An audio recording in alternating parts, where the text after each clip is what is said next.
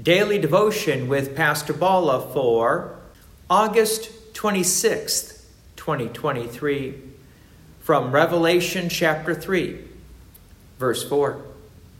Yet you have still a few names in Sardis, people who have not soiled their garments, and they will walk with me in white, for they are worthy. You see, there are still some who were faithful to God and God's promise, and they will be with him in paradise. And this is true even in today's world, where you have Christian communities, people gathering around God's word and sacraments. Not everyone believes. Remember, we cannot look into the heart. God can, but we can't. So the church then continues to proclaim God's word and continues to focus on the gathering of the saints and not get distracted by the things of this world. Because when we get distracted by the things of this world, we lose sight of the gift of faith that we have received from God. Verse 5. The one who conquers will be clothed thus in white garments, and I will never blot his name out of the book of life. I will confess his name before my Father and before his angels. The one who conquers, well, that's the one who resists the temptations of the devil, those temptations to leave Jesus. They will be clothed in white garments. That is a visual of the forgiveness of sins. Their names, of course, will be written in the book of life, which means they have eternal life.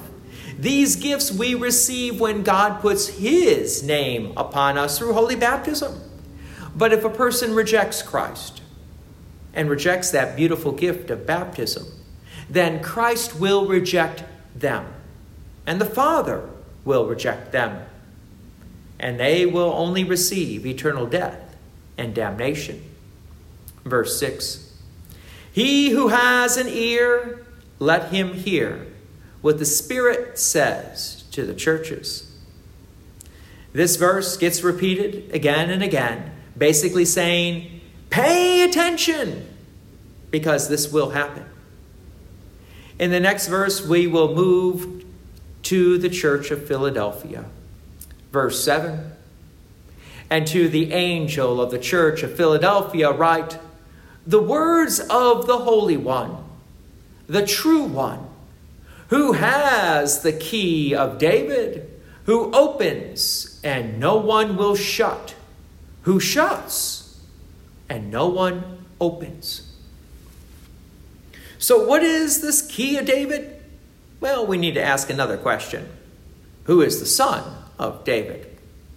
The answer to that question, of course, is Jesus. Born of Mary, born in Bethlehem, the city of David. So this verse kind of is asking the question, who actually has this key of David? This key of David that, of course, is the key to Jesus, the key to paradise. Well, the key to Jesus really is receiving the forgiveness of sins that Christ freely gives.